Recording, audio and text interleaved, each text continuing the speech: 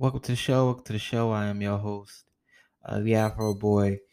Known as the Afro Boy actually on social media, like literally, the Afro Boy Prince of Unity. If you look me up on TikTok, type in Afro Boy underscore Prince of Unity, and you'll find me there, or Instagram Afro Boy Prince of Unity. But today we're gonna talk about one of my favorite subjects that I at least try to get through at least like once a month, which is Afro Economics. And the reason I've been doing this segment at least once a month, every month, and we've been doing a podcast for pretty much like a year plus now, because we still have to get past this wealth gap. And I tried my best to drop some gems somewhere, some form of aha moments to get you to wrap your head around group economics and how others, whether it's in the diaspora or in the world, whether you're viewing us as a country and a human race alone, what others may be doing, what a single person may be doing, what a group of people may be doing, that is bettering their financial situations. And any step towards a better financial stability is better progression for us as a people, us as a human race, but especially us as African descendant people, the melanated people of the earth, uh, and so forth. As Black people in general. But first thing we're going to talk about is mainly from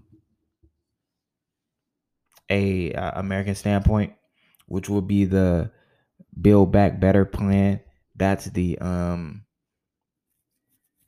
plan that is ran out of the American government. So another stimulus check. I believe it's like the fourth, fifth one. I don't keep up with the numbers at this point. Because if you're going to send the money, send the money. If you're not, stop calling it any form of stimulus towards America and all the other things, right? A few highlights outside of, avoiding government shutdowns, which is extended until February. That is not far away. That is not far away. It's literally a month and a half or less. Just kicking the ball or kicking the bucket down the hill until you gotta pick up the bucket at some point. There is motions of lockdowns around the world. I don't know the extent of that, but it is happening around the world, and that is due to a new variant that has came upon the pandemic. It's been giving the catchphrase the Omarion variant, the Americanized version. And then upon that, there may be mass mandates because of the new variant. But all these things can also do what? As the world is progressing with this problem, economics may change. We may go back into like phases of shutdowns, and they may or may not send out money. People may or may not have to uh, fire or close down their stores, small businesses. So all these things, combine together when we talk about all this. Let's see. Let's get into it.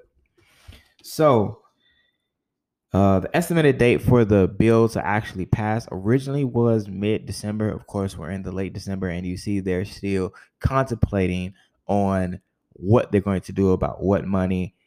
The same cat and mouse game they've always been playing. But once it starts to hit mainstream media, like I even see instances of WGCI, which is a very known radio station in Chicago, they start talking about stimulus checks, and it starts at CNN and all these other places. Okay, I'm like, okay, so now this may be time to pay attention to what is going on in the government if they're talking about sending out money to the people. Because if you're sending out money to the people, I should at least try to advise in some capacity about where this money should go, right? One of the things that was mentioned in regards to how are they going to uh get money to build all these foundations, which is through taxes, right? If you know anything about just general finances and how that works towards the economy, they say in order for anything to be built, whether it's infrastructure, a new building, new school, new land, new land development, all those things, you need money in return for the services, and that's where taxes come into play. But it begs the question: does taxes really help the society? Because if you're talking about like on a local basis, for instance, using reference to my city, there are thousands of potholes around the city of Chicago, but there was a water tax, there was a pop tax. They said that there's going to be a newer, steeper salt tax, and it begs the question: like, does taxes really support your society as a whole? Because if I'm paying all this money in taxes, and taxes are in return supposed to go towards the services that provide a better, say, suppose it better well-being for whatever city or state or place I live in, why are my roads and potholes, you know, as steep, and they break my car and damage my car, things of that nature. And do these tax deductions, if at all, let's say I was a small business owner, which I actually am, um, are these tax deductions that are going towards the businesses even going towards the people, right? The small businesses, the local businesses, and so forth, or is it just really a benefit for the mass corporations, right? Um, one of let's see, one of the things that was talked about prior to this, I feel like we talked about this, but one of the things that was talked about this prior to this was a clean energy program and how they're going to do the whole go green method. That's a part of the climate change that was supposed to be in the previous stimulus, and well, the stimulus that was previously proposed that they haven't gotten through. There's a rebate program for that.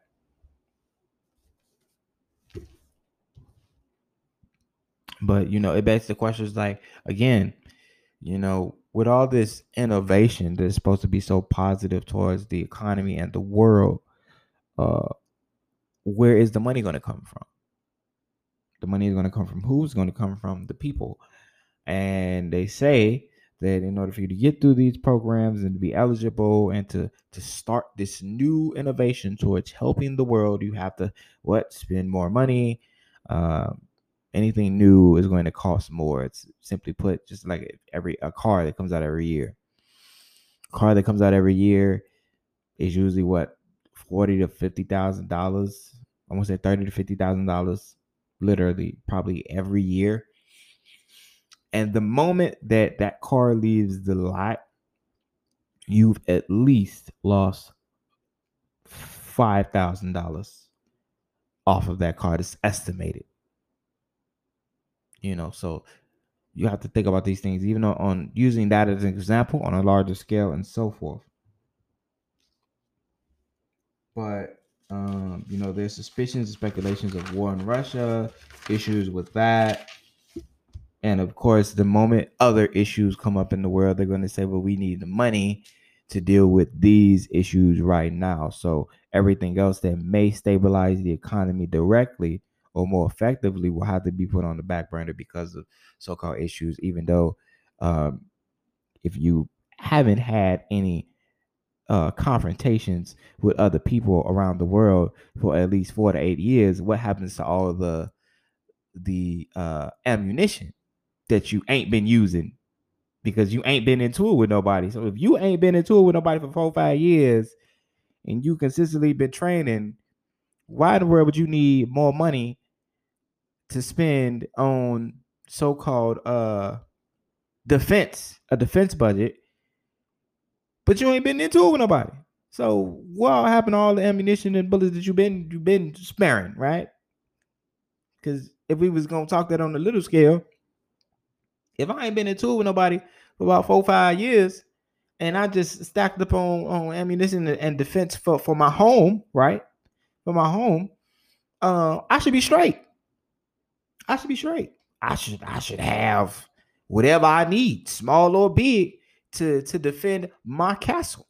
I should need to go out and get nothing new. Now, it's as things progress in the course of the altercation may go farther. It may take a month or two. I might need to go back to the store for more ammunition, but other than that, I shouldn't need to go buy nothing new. I should need to spend more money because I should be straight. My house should be in order to defend itself and so forth. One of the things that was shocking to me was that the richest man spoke on stimulus and politics, and his basis was we can't afford as a country. They say we can't afford to spend all this money because we're already so much in debt. We haven't paid down the proposed debt that we have right now. They had the whole argument about raising or lowering the debt ceiling and all these things that, to be honest, if you're talking on a logical sense and stance, I understand it. As a business person, I may understand it. But as a everyday citizen, moderate man who still works a 9 to 5, while your support, you like and share, subscribe, all those things help the channel. So subscribe at the Lost African Podcast. If you share on Apple or iTunes, all these things help the channel, help me grow, help me show. But on a small scale and so forth, what does that do for me? You telling me, as being one of the richer people in the world, that we don't need to spend all this money, but you have enough money for you and about 4 or 5 generations. So your concerns are different from the everyday man and woman, the everyday family, right?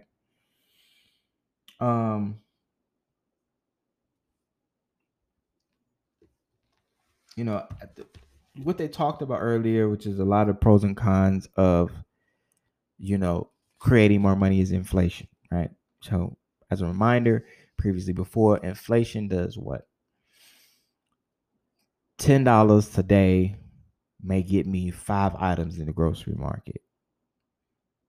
$10 tomorrow may get me 3 items in the grocery market. So that's how inflation works. Inflation raises the cost of goods or services, while your money will pretty much either devalue or just be valued at what it is. But the cost of the goods and services, or whatever you would buy for yesterday or last month, will cost you more. Now, where this goes into group economics is this: when you do group economics on a neighborhood scale, a city scale, this is what happens. Let's say I wanted to just go out and buy black, or I created a black city, black neighborhood that the money kept funneling. So on a small economic scale, I determine, because this is my financial network, I determine how inflation may work inside of my group. So if money keeps flowing throughout and we use it efficiently, I don't have to raise the cost of goods and services as fast. So that means the money flips and becomes more useful for my economy. So let's say I ran a grocery store, right? I make a profit of $100 a day at the grocery store. I take that profit, and because I'm making so much, I don't need to restock as often. I don't have to go and buy more bulk because of the efficiency of the economy. So now all that money that's coming in, I can use towards providing a better service, because the cost of goods hasn't been affected. See how that works? On the back end, though, what they've really been talking about at this point is, how do we deal with the new variant that has arises? Do we scale back? Do we go back to the phase process? Did that work? Where are we right now? They locked down a few countries, the UK, You can't really never move. I've ran across a few people from the UK, and they say pretty much their economy on the way they've handled the pandemic has been at a standstill. They made some progression, but if you're talking about mass movement, no. And I think most of the world is kind of like on a wait and see basis. Um, right now, when it comes to, because then we're gonna move on a more diaspora directive. I just want to get through the stimulus just to give people who uh, live in America, whether you are African American, born and raised American, or immigrant into America, and they're going into American society. All this stuff benefits you because you can play group economics this way.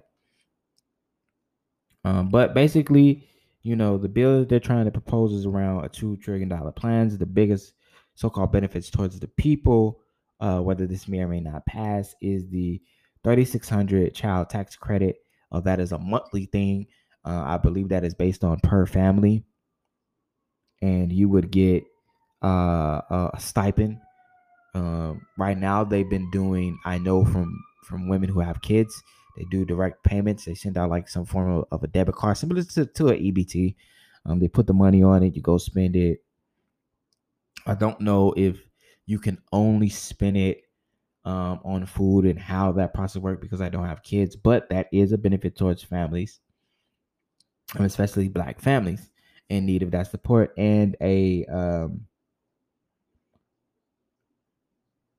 36,000, not 36,000, $3,600 stimulus check out to like the people, just like another stimulus check, right? Anywhere between 1,200 to like 36,000. It's just estimated. Anything, in full disclaimer, anything you hear me talk about is strictly based on my opinion on the research I am doing or I have done. None of this is actual factual. None of it. Please do your own research in regards to the basis off of my opinion. Make your own decisions. I am just giving you what I believe will be the supposed outcomes out of all this chitter and chatter with the government and with the world, right? Whether it be positive, negative, or in between. Now, on a more positive note that rose into the diaspora that I thought was really, really cool was that Africa is what I notice is that the world, no matter how I feel, uh, America has not progressed in a more social awareness and social society in that regards to combating injustice and racism and all those things. I do realize that the diaspora, along with the rest of the world and all the other human beings in the world, no matter what color you are, do pay attention to how America is and works on an economical standpoint. And I say that because Africa has actually started to really, really go green, right? Our birthplace as African descendant people is on that going green, solar powered, electric whole movement. There was an article I glanced upon where they're starting experiments mining using high hydrogenated trucks. I believe that's trucks with recyclable water. They're energizing the trucks with recyclable water and so forth. Water powered trucks basically. But Africa's electric company Excons plans on going green, switching from coal to renewable energy. Um, Africa has a African Continental Free Trade area agreement, which is AFCFTA agreement, and basically, it is supposed to be a win all for all, be all type of agreement that helps the entire continent. Right there's one market that is created. So the goal is to boost trade by creating a single continental market for goods and services. Right, creating free movement for people and businesses, and it is estimated by the World Bank that it is supposed to bring an 80% boost in exports among the African nations. And this was signed by all the African nations. I mean, I thought that was really, really good on giving an example of a major step towards Black empowerment, African empowerment, uh, group economics that you could actually see. And they did this because um, trading imports and exports, even on a continental level, there was an article that saying that can be very dangerous because there are multiple checkpoints. Someone from Nigeria may not be able to flow freely over to Morocco or Chad or Benin or whatever the neighboring country is. What this agreement allows them to do is that there's quick in and out access for businesses. Let me make that clear, for businesses to uh, get the goods and services out, produce, especially big. I especially see that being big on the produce side. You know, grocery stores and so forth, or coal. I mean, well, not coal, but energy based fuel and all those things, which I thought was really, really cool. And exports and imports do what? Bring money. And because of the agreement, the entire continent gets a piece of the pie. So it's not just one country uh, bringing in money. The entire continent gets a piece of the profit. And what does profit do? Profit allows you to go in towards innovation, and innovation leads to progress. Um,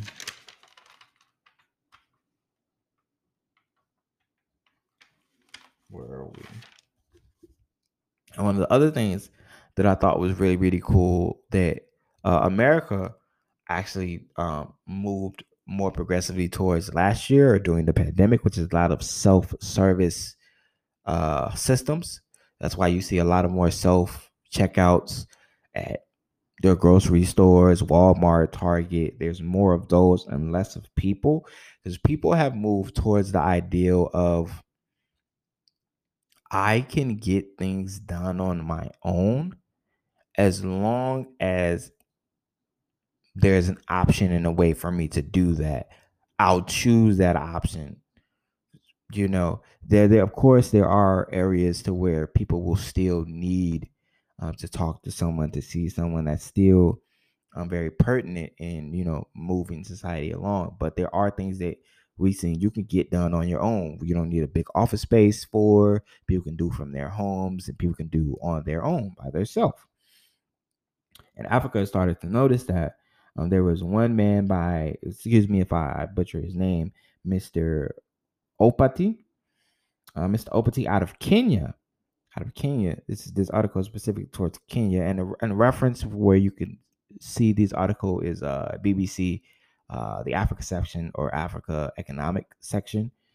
Uh, but he innovated with a milk vending machine. Now they've been doing innovations with vending machines as far as like selling cooking oil, renewable fuel, and sanitary products and so forth. But the article specifically was about milk vending machine. And I thought that was really, really cool because my business, Community Resources ATM, also is going to move forward into the vending machine space, and it just these type of areas of services. And what it does for the average person there is the U.S. Kenyan company Zada Technologies. Basically, the vending machine for any person, whether they make less than $1 a day or more, because money flows differently, payouts are different in other countries. This is not based in America. So when you hear me talk about these numbers, making less than $1 a day, their economical structures and pricing may be differently. So if you go, and I've always heard this, they say if you go to another country with $200, you can live like one of the wealthiest men in that country for a weekend or a week. Um, but basically, how it works is the customer keys in the amount, and they get whatever that amount of equals to milk, right? And it pours into a recyclable bag. So a mother, for instance, a mother from Kenya who has maybe like 3 kids and she works every day, and along with whatever else she may have to buy for that night to cook or make them dinner or provide for her family, she still has